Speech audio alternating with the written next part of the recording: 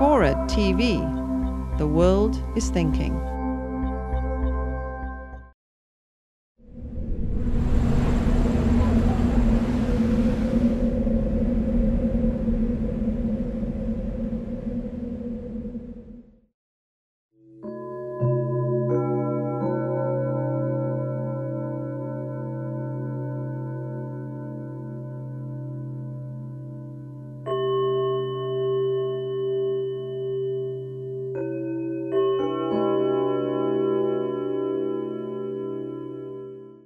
Good evening. I'm Alexander Rose, the director of the Long Now Foundation. I'm going to give you just a quick overview of an event that's coming up. I think you all got little flyers in your hands, but we have some new additions to it. It's called the Mechanicrawl.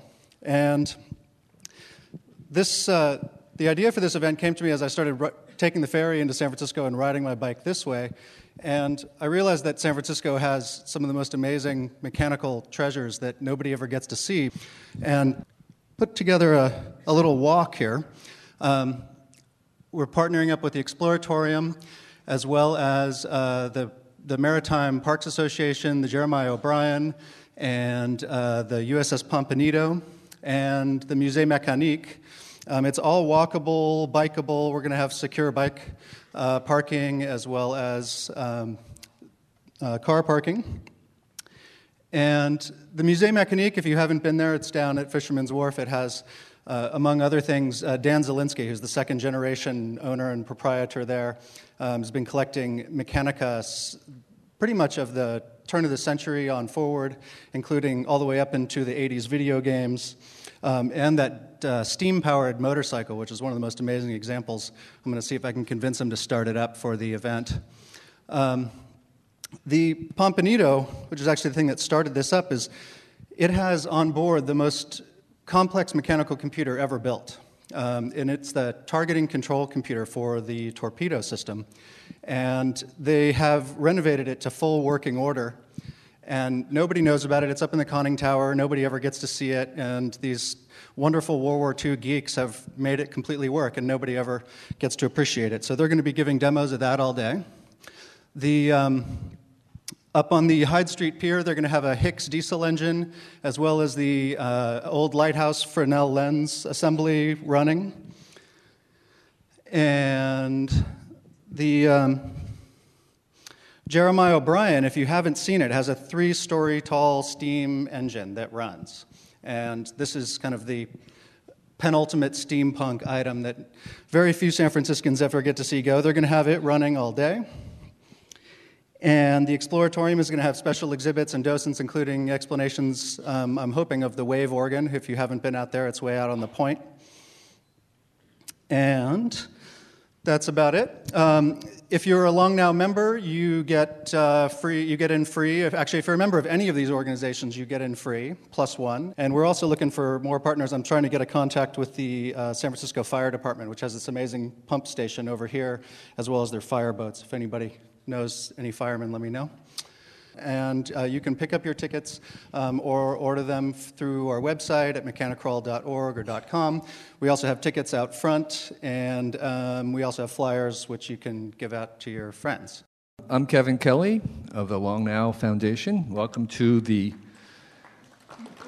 latest monthly installment of the Seminar on Long-Term Thinking. Just to note that the next one will be happening in June. Paul Ehrlich talking about long-term human evolution. Normally Stuart's up here, but he's nursing a kidney stone, so we're going to swap positions, and I'll be asking Iqbal the questions, and everyone can send their questions down to Stuart. So today's guest is Iqbal Quadir, who is coming from the East Coast, and one of the things that we kind of look at in the Long Now is long-term trajectories, and one of those long-term ones is the arc of development, economic development. And Quadir and Iqbal has a very interesting perspective on this, in part because he's gone through the same arc. He grew up in Bangladesh, still one of the poorest undeveloped countries in the world. And now, today, he works in, he began in Bangladesh actually having to walk 5 or 10 miles to get medicines for his family. And now he walks in the corridors of Harvard, and he's currently the head of a new center called the Legatum Center for Development at MIT. And he's here to talk about something that he discovered, I would say almost 15 years ago now, which is that the cell phone was a weapon against poverty. And at that time, of course, nobody was paying attention to cell phones because they were just cell phones. But now it's very clear that cell phones are probably more than cell phones. They are probably going to be the first ubiquitous technology of communication on the planet. They're kind of the Esperanto of technology. And so we have this convergence of something that will probably be the center of our digital lives and a weapon for poverty. And this, of course, is all just the beginning because of other technologies. And so I'd like you to welcome Iqbal, who can explain the details and the further aspects of his vision of how we can use technology to empower the poorest. Iqbal? Thank you very much. You don't need that. Okay, all right. Thanks a lot. Good evening. It's great to be here. Beautiful day, beautiful weather. Thanks to the Long Now Foundation, Stuart Brand, to invite me here, and delighted to be here. And thanks, Kevin, for the kind introduction. I think before but let me also mention that it's really special privilege to be at the Long Now Foundation because I base my thinking on, not necessarily, I don't know how good I would be at long-term thinking, but I base my solutions on long-term observations backward in the past. And so there are reflections on history and how what that means for our problems today. So let me first take you for a minute to Bangladesh, where I'm from and where one of my projects really has taken hold.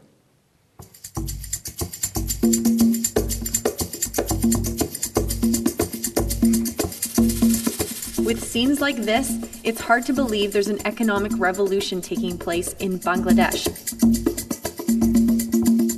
But if you look closely enough, it's happening. Hello, Assalamu alaikum. With loans for people to buy cell phones, entire villages are being brought into the information age. I want people throughout the world to know this story. Well, to start the story, I came to America 32 years ago to go to college from Bangladesh. And one of the first things I learned, while I was doing research about what colleges to go to, and when I got here, that not all important colleges are in Washington, D.C. And similarly, because I came from Bangladesh, which had all the important schools, were in Dhaka, its capital. And similarly, all other kinds of modern infrastructure like telephones or electricity, most things were in one capital city, and others just had little sprinkles of things like in small towns. But by and large, the concentration or centralization of the country's economic activities was very palpable in a poor country, and big contrast with that with the United States when I got here. And of course, that has led me to think about, is there a connection between centralization and stagnation, and dispersion or decentralization and progress? And the more I think about it, I find more and more connections, and so that's the underlying theme of my work. And to give you, and of course, you will see that in most countries, Bangladesh is not unique at all. In most poor countries, that is indeed the situation, that you have one big mega city and large rural areas that are neglected from a modern infrastructure point of view. But one extreme example, just to make the point, is you can see the two Koreas. And the North Korea, South Korea. South Korea, you can, at least this is just a picture of electricity in the evening. And North Korea does have electricity. There's one town. Pyongyang has electricity, but it's just there. And South Korea, these kind of activities are all over the country. So this is an extreme example, but in most poor countries, you will see, again, just to illustrate, that most quote-unquote economic activities are in the hands of few, are in one central city, and the rest of the country is quite neglected. Now, the reason I think about it, of course, is because Bangladesh is a poor country, and I came from one of the poorest countries to one of the richest countries. But at the same time, Bangladesh, frankly, wasn't always poor. Talking about long-term observation, about 250 years ago, this is a book written by an American writer, and talking about how Bangladesh was actually quite well off 250 years ago. So not just in agriculture, but also in manufacturing in terms of fabrics. Now, if that's the case, I like to think why countries go down and how they go up. And is there a connection between centralization and decentralization? And if there is, we can think about how to decentralize them. And, but, many people will tell you that, it depends on the culture, on their leadership, etc. So one of the countries, of course, like England, which was the crucible of modern democracy and modern capitalism, it's not true that they had great leadership over the last 1,000 years. Let me just give me a minute to read this. Over the last 1,000 years or so, many kings and queens of England have played their part in betrayals, regicides, plots, treason, atrocities, and revolts. There have been 5 pretenders to the crown, 2 of them impostors. 4 kings have been forcibly deposed. All were subsequently murdered. 1 of them was publicly executed. And actually, it goes on and on. The third world countries of today, we know, have massive problems in their governance. But frankly, I don't think they are much worse off than this. But so the question is, what is it that's preventing them? What is it that led, despite this kind of leadership in England, things changed? How did it become an exemplary country in terms of progress? And, but then let's go back to the contemporary situation of the method we have for economic development in poor countries. The rich countries send aid to poor countries, and by and large, this hasn't worked. And there are lots of evidences of that, including the worldwide poverty in poor countries. The one evidence I brought here is a book called The Elusive Quest for Growth. This book is written by someone who worked in the World Bank for about 20 years. And he finds economic growth, that he finds that elusive, means it's hard, he's mystified. How come it's not happening? And the question is, why has it failed?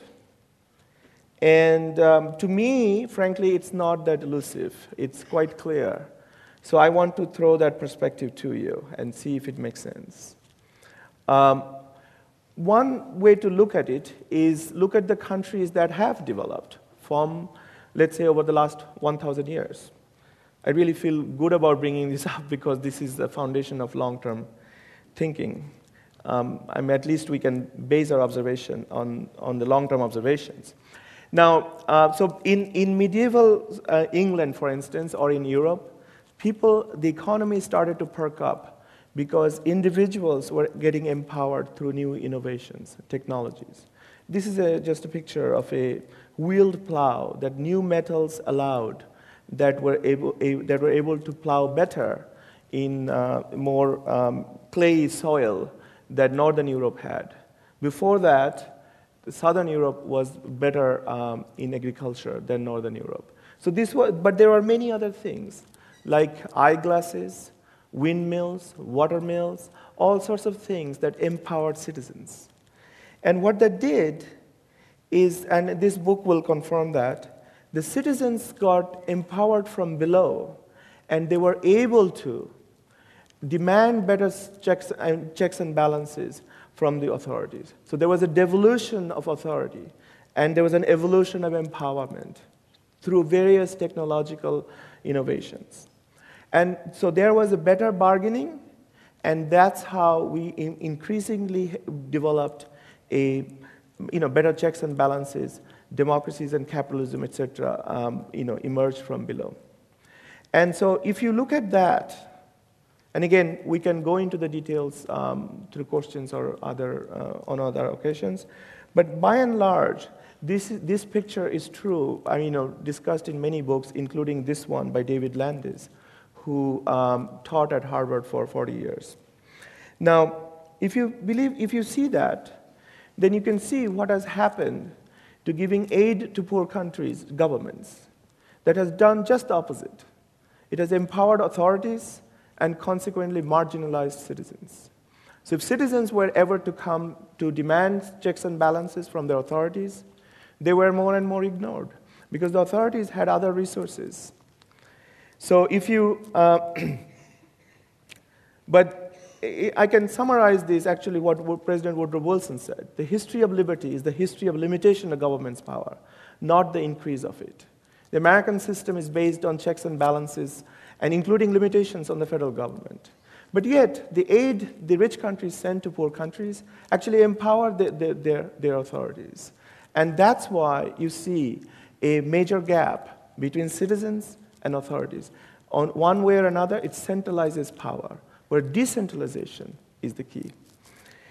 Now, let me give you one specific example. The English Parliament started out in the 13th century as a tax legitimizing device. The king wanted to collect taxes, and by that time, actually, for another, weaknesses of the government, of the king, and empowerment of citizens, property rights have come to be established. And under those circumstances, when the king started to collect, ask for taxes, people said, or nobles, or whoever said, oh, you cannot take taxes from us because we have property rights. That's like seizing my property. So if you want to tax us, you have to get our consent. Now, if you want consent in a non-democratic country, how do you do that? Well, one thing that the king devised, he called a workshop, called it the Parliament, and said, we'll consult you, we'll consult with you. Some key people from the country came to this workshop, and he said, I'm going to tax this way. What do you think? And they would say, go ahead. And then it would become somewhat legitimate, and the king was able to collect taxes. Now, as the economy is because of these empowerments I talked about, people became more productive, people's wages went up, or they had other things to, more activities to pursue. So then it was also more expensive for the king to hire bureaucrats or soldiers, whatever. So as a result, the king needed more money. So when he needed more money, he had to come to the parliament and ask for a consent. Slowly, the consultation became a consent-giving mechanism. And over time, the parliament, and each time the king came to the parliament demanded a deal. They'll free that port, reduce that tariff, etc. And that's what gave rise to new liberties that the people of England did not have. And the king was constantly making compromises because he needed money. So the point is, the democracy emerged through the economic clout of citizens. Plain and simple. And actually many, many deals were blunt deals, economic money deals between the parliament and the king. So the question is, what helped England was the king's shortage of money, not its adequacy. What if there were foreign aid to the king? What would have happened to England in terms of democracy and capitalism? The compromises that gave rise to those things would not have been made, but at least slowed down.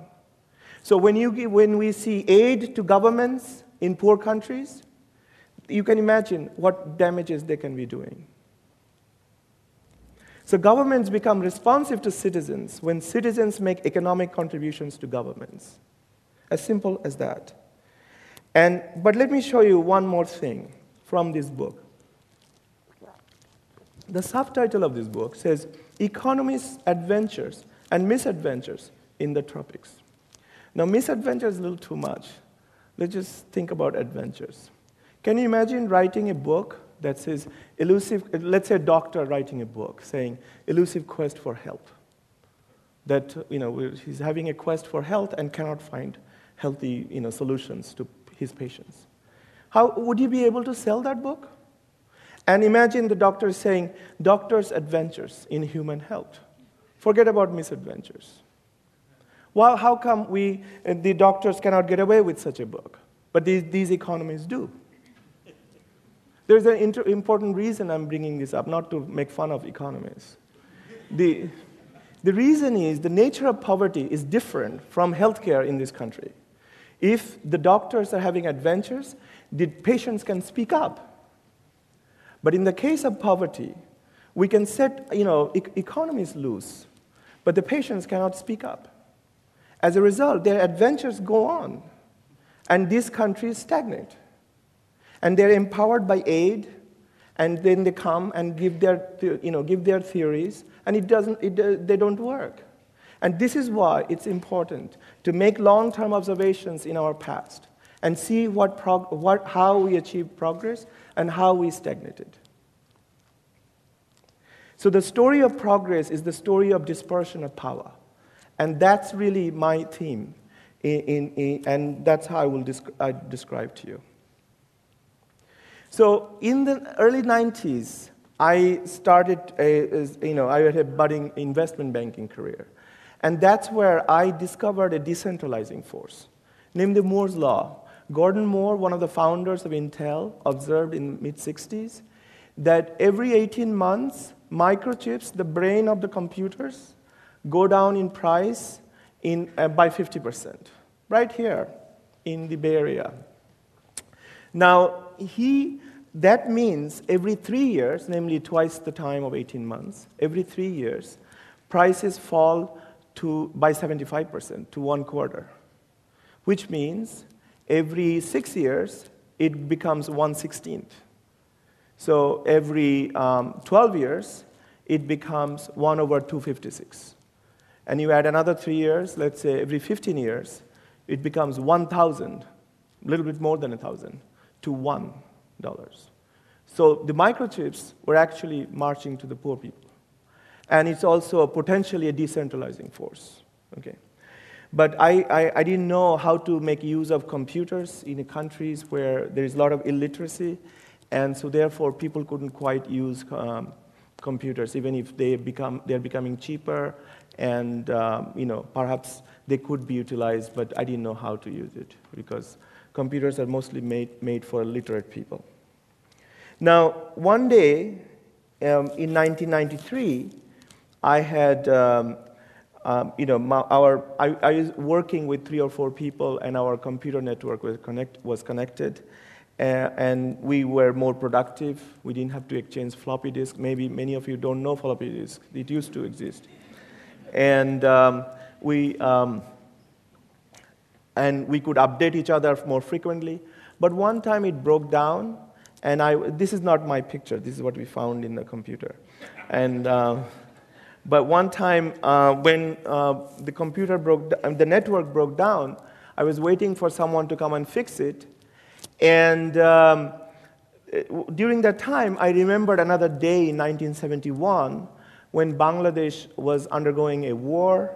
Bangladesh used to be called East Pakistan before 1971. And the two wings of old Pakistan was separating, and so there was a civil war. There was a lot of violence in the urban areas while I lived in a city, but I moved to a rural area with my parents and my family, where there was a quiet place because there was really no modern infrastructure to even bring the skirmishes into this village.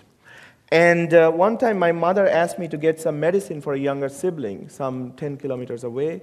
So I walked all morning to get there. And when I got there, the medicine man wasn't there. So I walked all afternoon back. And so I remember this unproductive day while I was having another one in New York.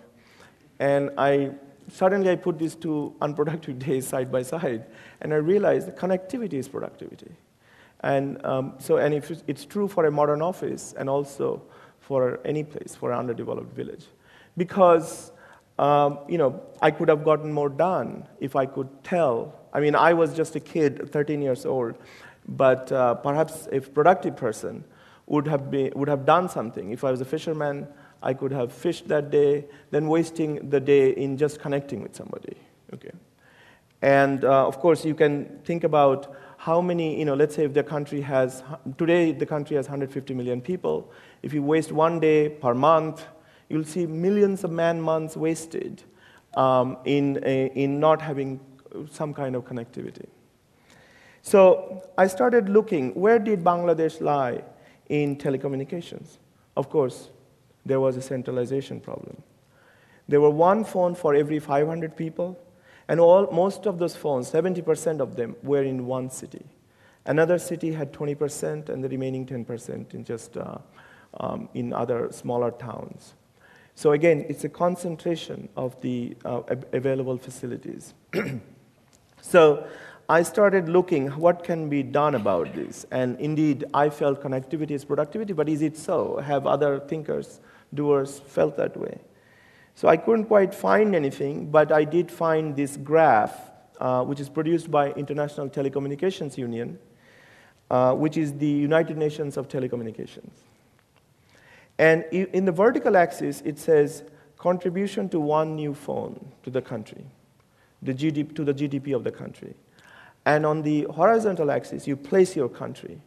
So the highest GDP country that can be accommodated to this chart is $20,000 per capita. But the United States will be way outside that. But if you have a poor country, let's say $300 per capita GDP. GDP is the gross domestic product and for an annualized basis. Now, if you have a $300 GDP country, then you can see the impact is $5,000, $6,000. Okay, so it's a tremendous impact. The poorer the country you have, bigger the impact, which was quite interesting. And I didn't know exactly how, but perhaps because there is a greater amount of inefficiencies a telephone can remove. But also, and of course, this does not capture the Moore's law I was talking about, because it doesn't talk about the cost of bringing in a telephone. So I asked, how much does it cost to bring in a telephone, let's say in Bangladesh? And despite all our inefficiencies, because we had a state-led, state-owned company providing telephones, it cost $2,000 per phone. So but if it's $2,000 and it lasts for, let's say, 10 years, then that means this, according to this curve, the country would be making $50,000, $5,000 times 10. But if it costs $2,000, then it's a huge benefit for $2,000 investment, $50,000 output. But then, if the Moore's law is right, then this cost of, instead of $2,000, goes to $200 or something even smaller. Then the impact is even more dramatic, and it might be possible for me to bring about telephones in some easier way than it has been in the past. But let me just run by another thinking I underwent. The Adam Smith said, specialization leads productivity. But how would you specialize? Namely, let's say if I'm a fisherman and farmer, Kevin is a fisherman and a farmer. How are we going to suddenly becoming fisherman and Kevin is becoming a farmer? Not until we can connect with each other. Because we must first be able to depend on each other, to be able to rely on his goods and exchange with my goods. And in order to rely on each other, we must connect with each other. So if we are neighbors, of course, we can sort of depend on each other because we connect regularly. But then we cannot, the economy is very, very small, just on small neighborhoods. So if you must expand your economy and specialize more, you must connect in some other ways, through a highway, through a river, but perhaps through a telephone line. But the key point is that you must connect first in order to depend on each other and then be able to specialize and advance the economy in general. So I was pretty sure that this could be done, and this makes sense. But the more these bureaucrats and other important experts I met, more they were trying to deconvince me that it's not right thinking. So I want to go through a little bit about what I went through. So for example, nonsense number one, poor countries are under-resourced. I don't think so. For example, time. Time is a very important resource. I was wasting time. That's an important resource the country is wasting. Okay? So while everybody tells me the poor countries are poor because they don't have resources, the interesting tragedy is the poor countries are poor because whatever resources they do have, they waste them. Time is one of them. Another is people. So for instance, if I'm a person in Bangladesh, in order to do anything productive, I need to connect with other people. So if I'm trying to connect with them, otherwise I cannot use my fellow countrymen. So if I want to connect with them, that's another important resource. And there are many, many others that are wasted. So the poor countries are extremely wasteful. Nonsense number 2. Poor people lack buying power.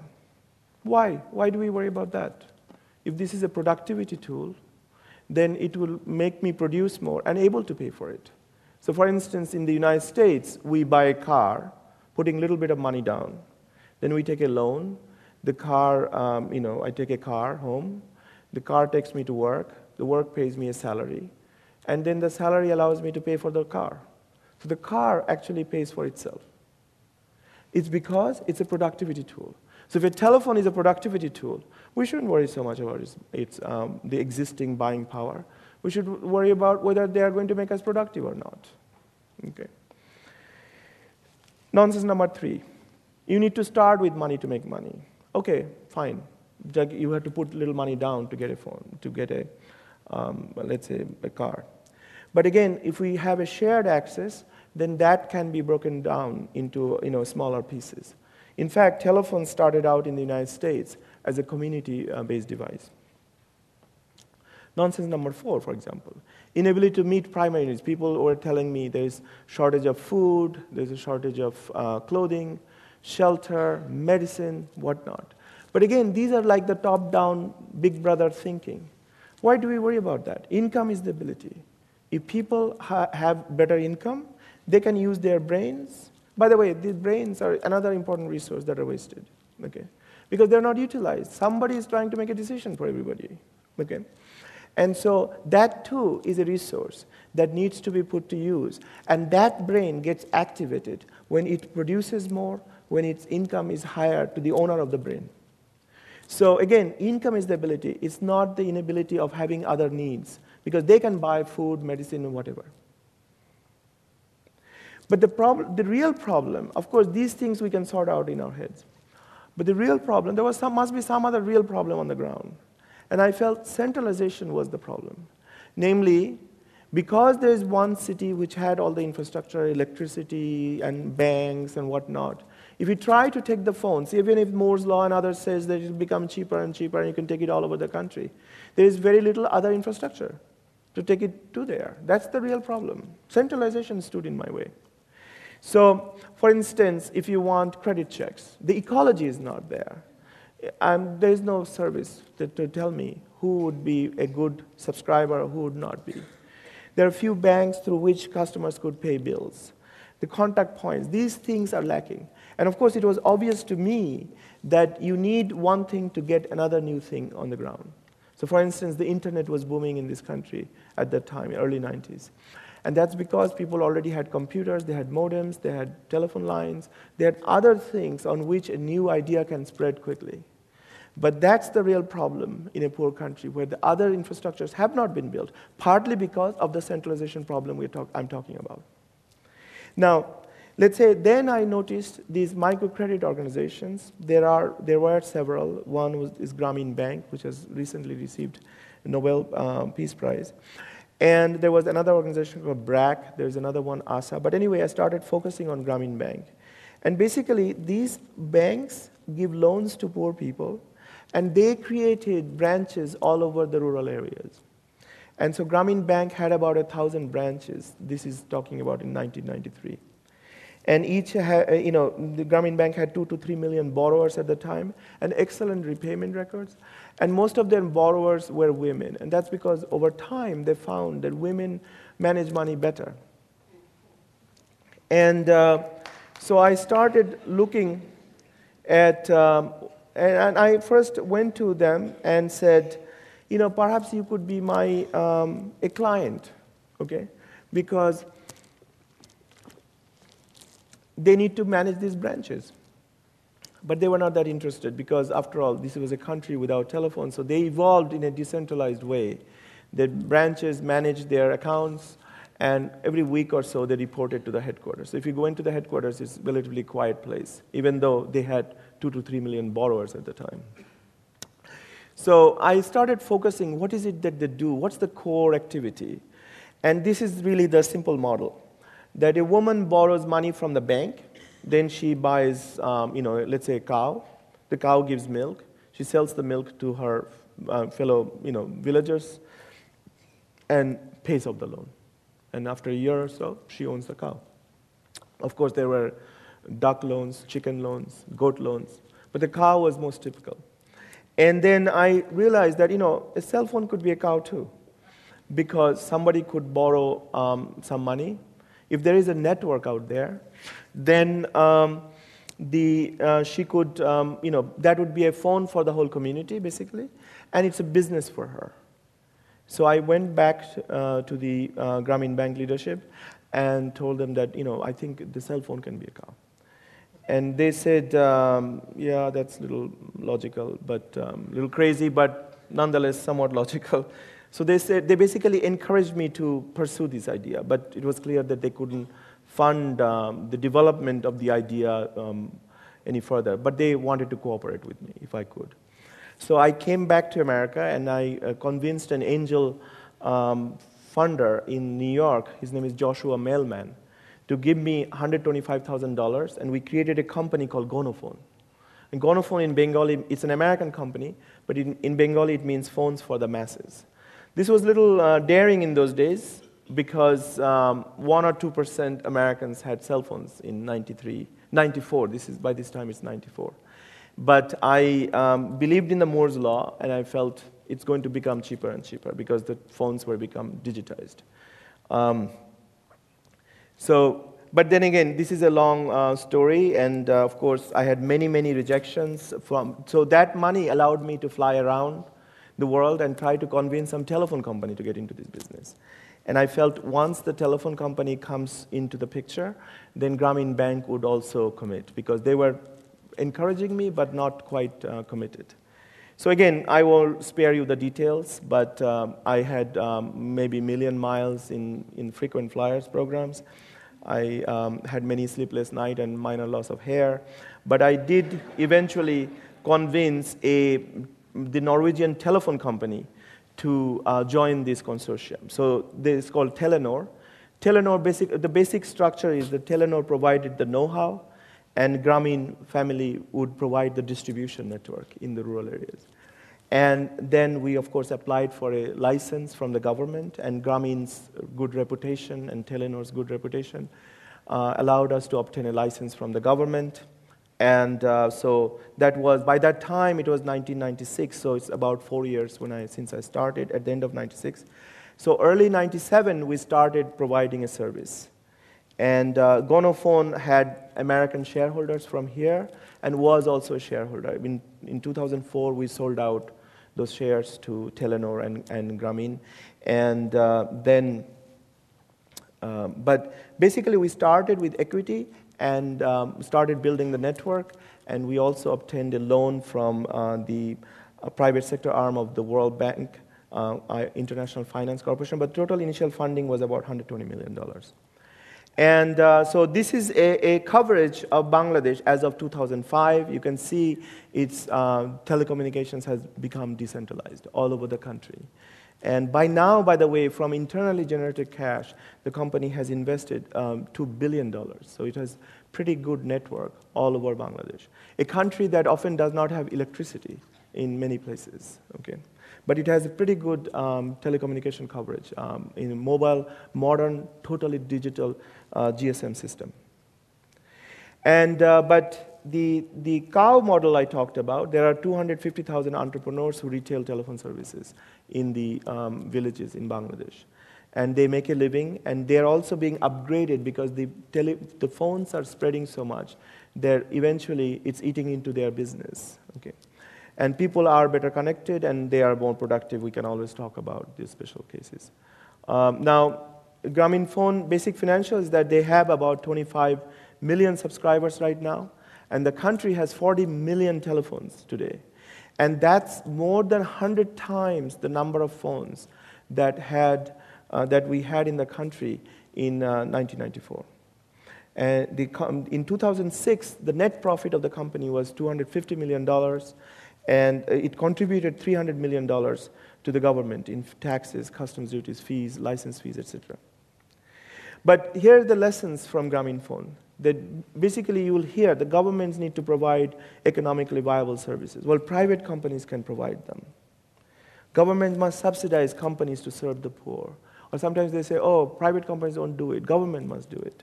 But not only companies can do it, like GrameenPhone demonstrates, but also companies can pay taxes to the government. Poor countries need aid. Businesses raise resources far more than aid. I can show you through that curve from the ITU that the GDP that has gone up due to the telephones distributed throughout the country is much larger than the aid received. And also, the economic improvement is dispersed, not concentrated in the hands of the few. Rich countries either help or exploit poor countries. Well, both rich and poor countries can gain by making people more productive. In fact, it's not just Norwegian telephone company or Norway helping Bangladesh. Bangladesh is helping Norway. And Bangladesh is a country of 150 million people. Norway is a 4.5 million people country. We should be helping them. Poor people are recipients. Well, they are a resource. In fact, the other wisdom I hear that services cost too much for the poor. Their involvement reduces the cost. The uneducated poor cannot do much. Well, they're eager learners because the learning makes a difference in their lives. Then you learn quickly. I don't learn a lot of things because I don't have to.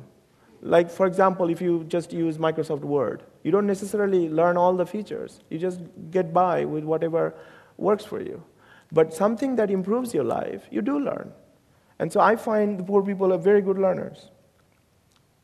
And you can make money, or you can only make money from the poor. No, you can make money with the poor. Because that's how there could be a properly aligned approach. That they make money, and your investment also makes money. Let me quickly cover on this new energy project which we have tested a little bit, but we are also gearing up for a bigger test soon. Again, energy production started out in a decentralized way in Europe and helping democratic forces to emerge in Europe. Because now if you have a lot of little entrepreneurs producing 1 kilowatt, then one big businessman or a state that produces 500 megawatts, obviously it is concentrated. That hurts the potential democratic fabric of the country. So again, Bangladesh, centralization of electricity. Today, 67% of the electricity produced is for one central and metropolitan area. But here is the opportunity that's emerging. Before that, let me show you this picture taken from Scientific American by Emory Lovins, that electricity today in the large centralized power plants, here in the United States, the fuel that you burn, ultimately you use only about 10% at the other end where it's actually utilized. So it's extremely wasteful. So the most efficient plant, the combined cycle, actually throws away only 50% of the fuel heat out into the air. The more inefficient ones actually throws away 70%. But so at the end of the many transition, you lose some in transmission of the electricity. And then it goes up, voltage up and down, whatever, and you eventually convert to the electricity, the energy you need. By the way, we don't consume electricity. We consume light, sound, heat, these sort of things. Electricity we produce only because they're easy to transfer and easy to manipulate, perhaps. Okay, but at the end of the day, the energy we use is very little. And as a result, electricity production in large power plants is the biggest culprit of greenhouse gases. Okay, so if, on the other hand, this is a decentralized energy production that is re-emerging in the Western countries.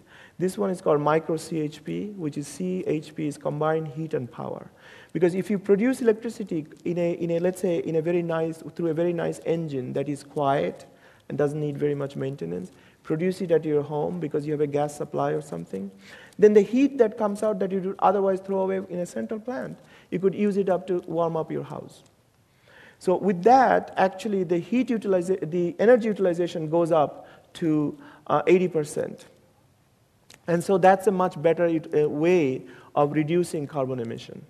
And so this is beginning to gain traction in Europe and Japan and perhaps in the United States. So this, I feel, also gives rise to a possibility that we could use this decentralized power production for small entrepreneurs in developing countries. So here's the example. And we are using the engine to use the heat to dehydrate fruits and vegetables, which is a very, very healthy approach. Because otherwise, cooking food, for example, I learned this from our partner in dehydration, Whitney Varkady. He was teaching me that dehydration actually preserves enzymes. And when you're cooking, you might be destroying the enzymes, for instance. So dehydration is a very good thing that in a poor country, people can dehydrate herbs, medicinal plants, fruits and vegetables, and lift up their economies because you can produce a lot more valuable things than what you consume locally. Okay, so because these countries are tropical countries, they don't need to warm up their houses. So, and the light, of course, could give rise to education and other activities in the evening. So I field tested this in 2 villages in Bangladesh in 2005, and we're gearing up for a larger test from this fall. And again, to summarize, both cell phones and micro CHPs help poor people capitalize on the global economy because the global R&D are behind these kind of products. Okay? And that's a great deal of value. That's a great deal of aid that the rich countries can actually send to poor countries. And that can put them on the global economic highway. So people in the West, I think, can make tools that can ignite the economic brushfire. And poor communities will be allowed to build up their own prosperity. I think that's the basic way I could summarize my activities here. And again, based on that philosophy, we have recently established a center at MIT with a $50 million gift from the Legatum Global Development to promote bottom-up entrepreneurial development in poor countries. And thank you very much.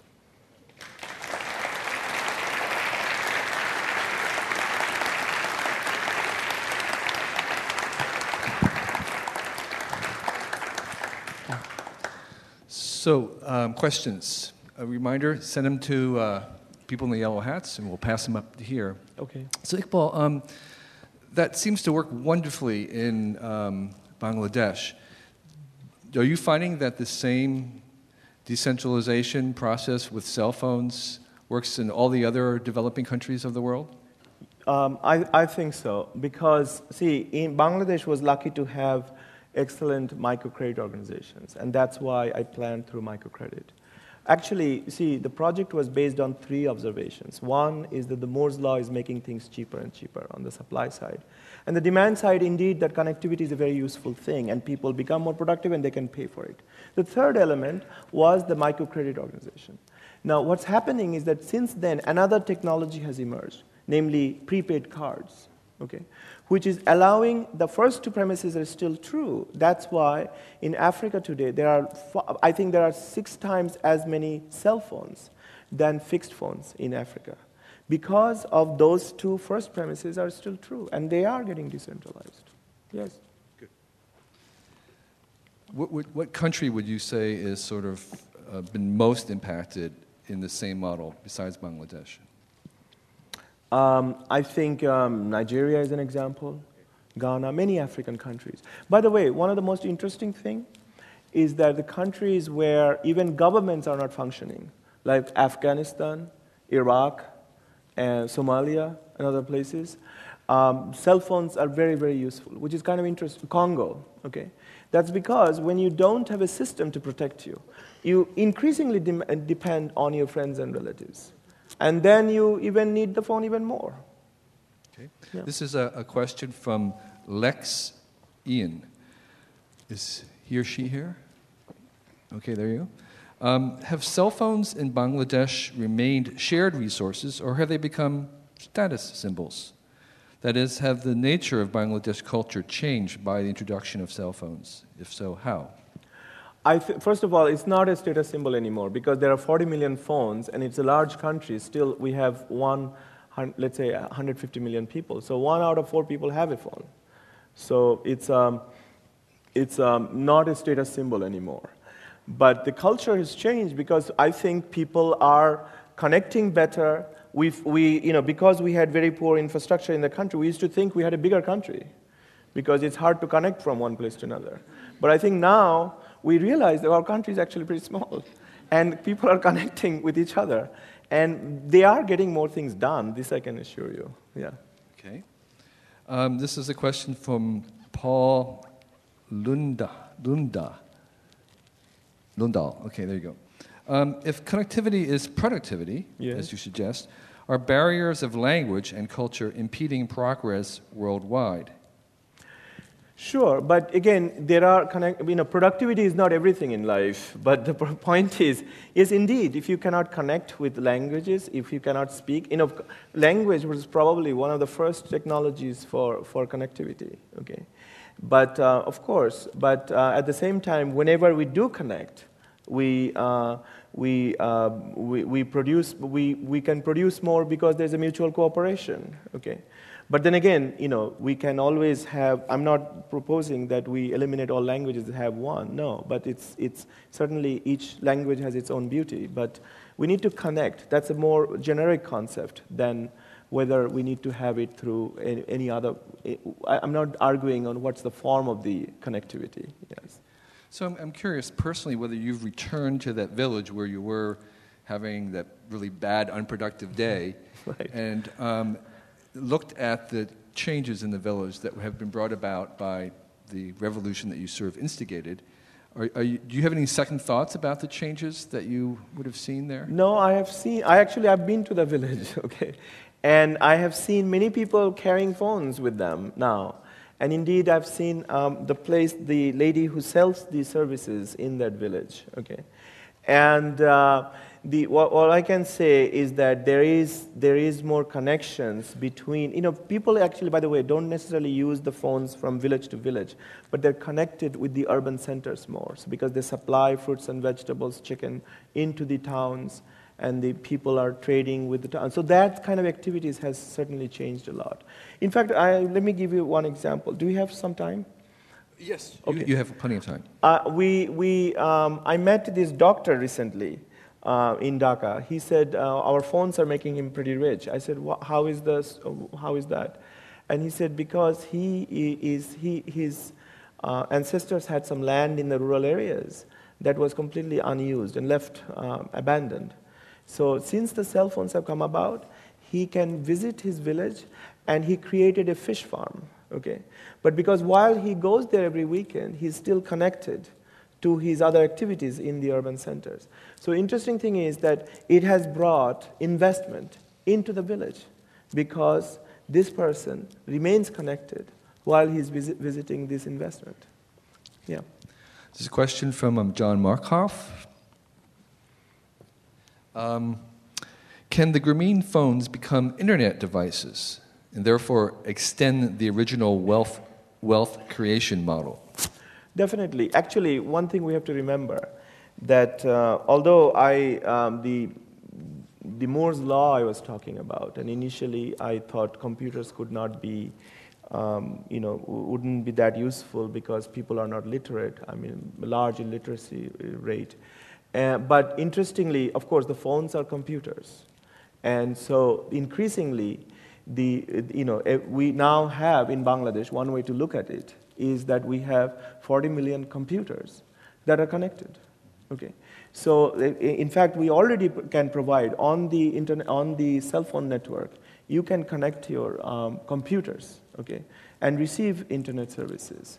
But on top of that, the cell phones themselves are able to soon be able to see, have some of the internet services. Yes, of course.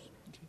So in your diagram, one of the things that you were suggesting was that when you had this decentralized power, that was a source of democracy. So this is a question from Chris Jeffries. If you raise your hand there. What is the state of democracy in Bangladesh today, and how have cell phones changed that? See, this is a long-term foundation. So I think the impact has to be seen in the long term. But I can tell you that the overall connectivity of people increases their ability to organize themselves. Okay, but perhaps not documented in Bangladesh. But there are many countries in which cell phones' utility in the political arena, okay, is well documented, including in the Philippines. Joseph Estrada, excuse me? Including the U.S. Perhaps in the U.S., yes. Joseph Estrada in the Philippines, people send text messages to organize their protests against a dictator in the Philippines. There are many others. The recent problems in Burma, okay? They were partially, problem means they had demonstrations and all that. There's generally people, remember, again, this is why there's so much to learn from the history, the long-term observations of the first world. What happened when printing became easily available 500 years ago, okay? People connected more. It was hard to put down the lid on people when they started to learn. They read their own Bible, etc. Okay, so technology is constantly shifting power and changing the political system, and so sometimes it's not perceptible immediately, but it's certainly happening. Is there anything that you worry about the role of cell phones in this development cycle? I think every technology could be abused, so therefore one could worry about it. But the benefits are much larger than the worries. Okay, so for instance, when I was in the company, I left quite a few years ago now. The police came and said some criminal is using the phone. Okay, but the criminality is not necessarily fault of the phone, because the criminal is using Bengali language. How can we turn off that language? Okay. Or he eats rice. Can we turn off rice?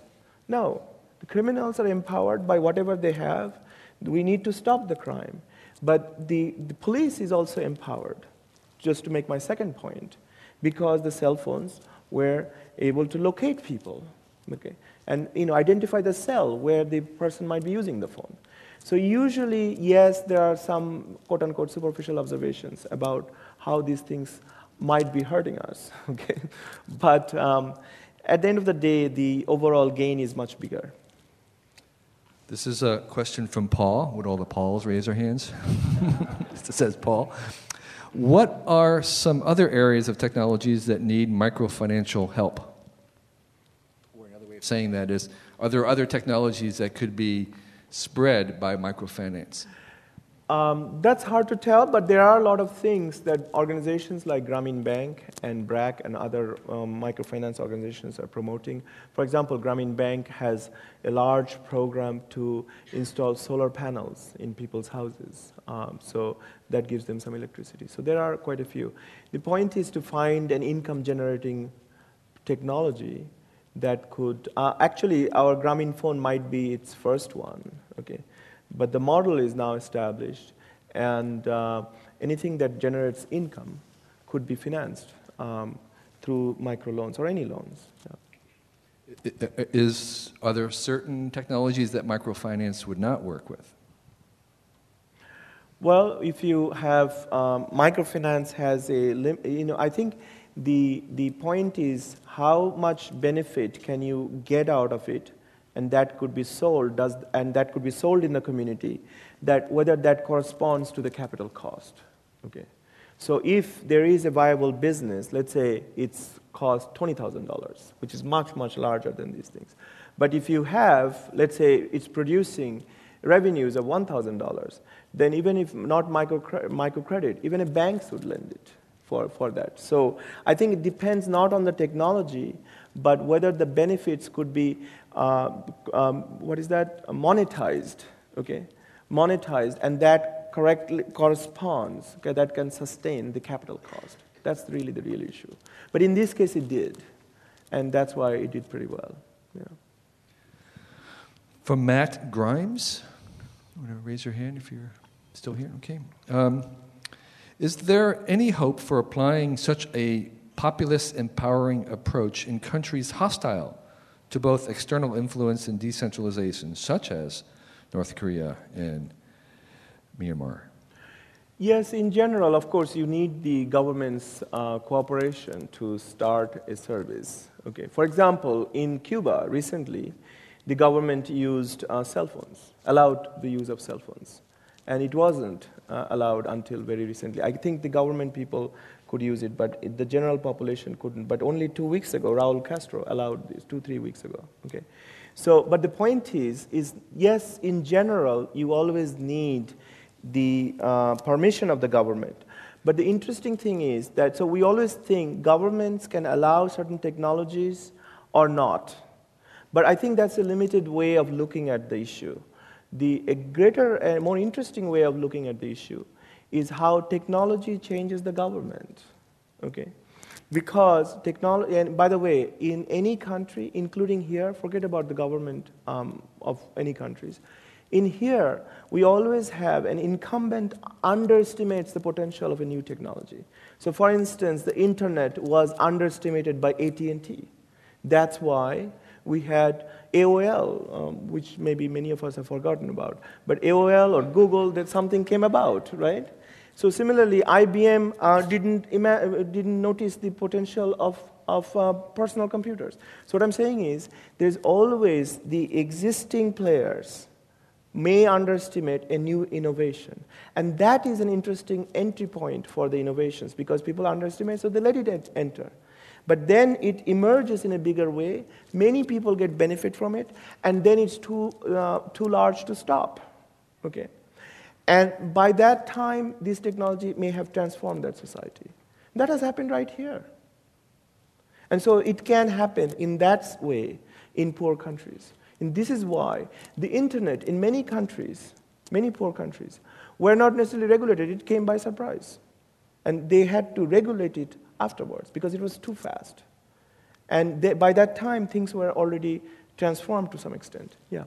So you're obviously an optimist about things. And I'm wondering if you were always an optimist as a little kid in Bangladesh, or whether you became an optimist. Now, I am an optimist because I think it's interesting to solve problems. So if we have problems, I think all our problems, we have one way or other solved through innovations. So we may face other problems, then we have to think hard and come up with a solution. But if that means I'm an optimist, yes, I am. So we have another question from Michael Lynch. Okay. What do you think of the one laptop per child? Do you think that this initiative is going to be useful towards the goal of decentralizing and empowering the poor? Sure. But the question is, how do you distribute it? And I don't know, Nicholas has some plans, Nicholas Negroponte, who started this project. And of course, it's wonderful to have tools to kids, and they can learn, their brains get activated, etc. But I'm detecting not very much enthusiasm. Why don't you say what you really think? No, because I don't know. No, my point is, I don't know how far it has actually succeeded on the ground. Okay, so I think we need to think maybe how to actually distribute them. And would you encourage the government of Bangladesh to purchase them? See, I'm generally trying to avoid I don't want to burden the government with that, because if it does, then how does it distribute? There are many kids. How many computers can the government buy? If it buys a fewer number of computers than the number of children, then how would it allocate them? Would it give it to its favorite bureaucrats? Okay.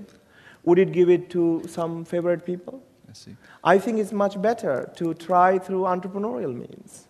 So what would your suggestion be for making sure that every kid in Bangladesh gets a computer as soon as possible? I think one idea would be, frankly, is to have let's say an older kid, let's say a 16-year-old or 18-year-old, buy a computer and have little kids play with it, and he or she collects some money from the parents of these children. Sure. Renting it out. Renting it out, or have a little playground where everybody plays with this.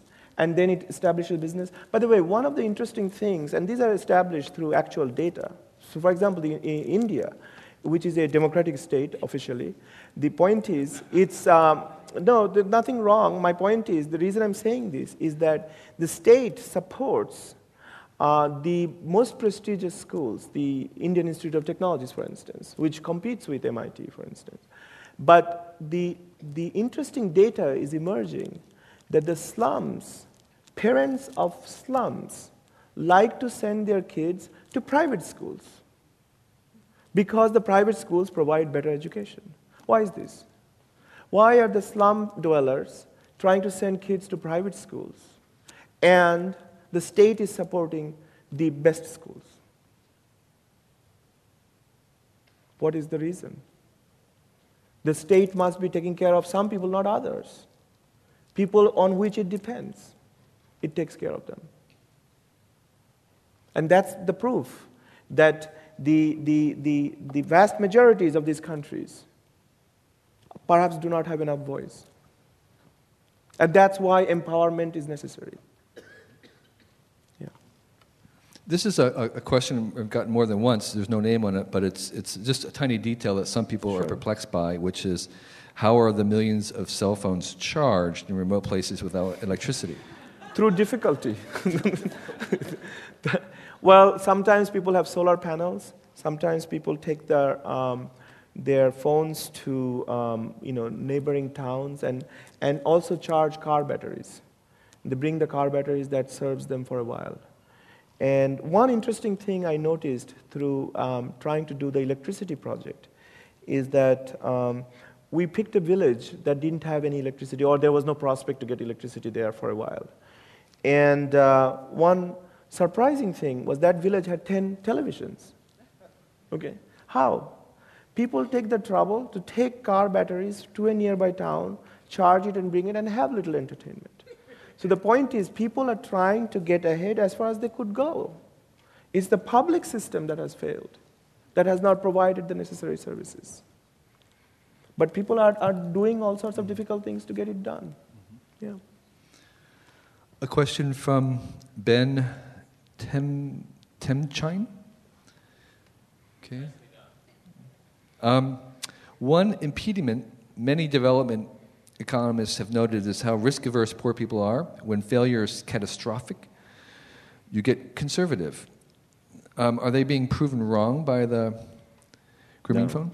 No, in fact, it is true. It's a human nature. Even in England that I was talking about in medieval time, sometimes new innovations took long time to take hold, simply because if the farmers, I'm talking about 10th century in England, okay, if they produced too much, the prices would fall, they would suffer. If they produced too little, they would suffer because there would be starvation. Okay? So people were very risk-averse and adopting new technology. It took quite a while to adopt new innovations in those situations. Okay? So yeah, but the solution is to increase their income, because then they can take additional risks. What is your long-term vision for the Legatum Center? Will you be developing centers in emerging markets, or is this going to be just based in MIT? Yeah, we just started in September, and we provide fellowships to MIT students who can think about new possibilities of organic bottom-up enterprise in developing countries, using innovations, using their entrepreneurial skills. And so we hope to develop collaborations with universities or other institutions in developing countries, so that this could be a means of recruiting good students, good entrepreneurial talent, or it could be a means of our students learning from those institutes, the context, the ground realities of the problems. And so, yes, we would be starting some kind of collaboration with other universities, for instance, or other research centers in developing countries. And what would you say the biggest challenge that you have for the center? What is the thing that's keeping you up at night? Well, we are new, so we don't know exactly how do we identify the real entrepreneurial talent, for instance, okay? Because there is really no set formula for that, okay? And we are working hard to find the criteria to identify the students who will be good fellows. And this year we selected 12 of them, and we'll ramp up. And of course, we think we are doing right things to encourage them to go back to developing countries, but there is always that risk that they might come here and be lured away in a good job in the United States. However, because they are meant to be entrepreneurs, they can make more money potentially even in going back to their countries. So it may not be the old-fashioned problem of somebody came to be a bureaucrat and then he simply joins an investment bank in this country. So hopefully we'll do fine.